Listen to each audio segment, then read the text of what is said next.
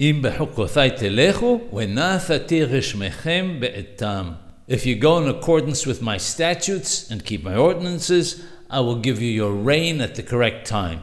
The Torah is saying that if we keep God's laws, we'll be rewarded with many physical benefits.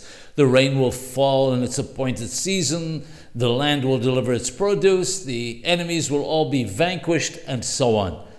What's difficult to understand is that our purpose in keeping the laws is not supposed to be in order to receive a physical prize or a reward, but we must keep them because the Holy One, blessed be He, HaKadosh Baruch Hu, commanded us to do so.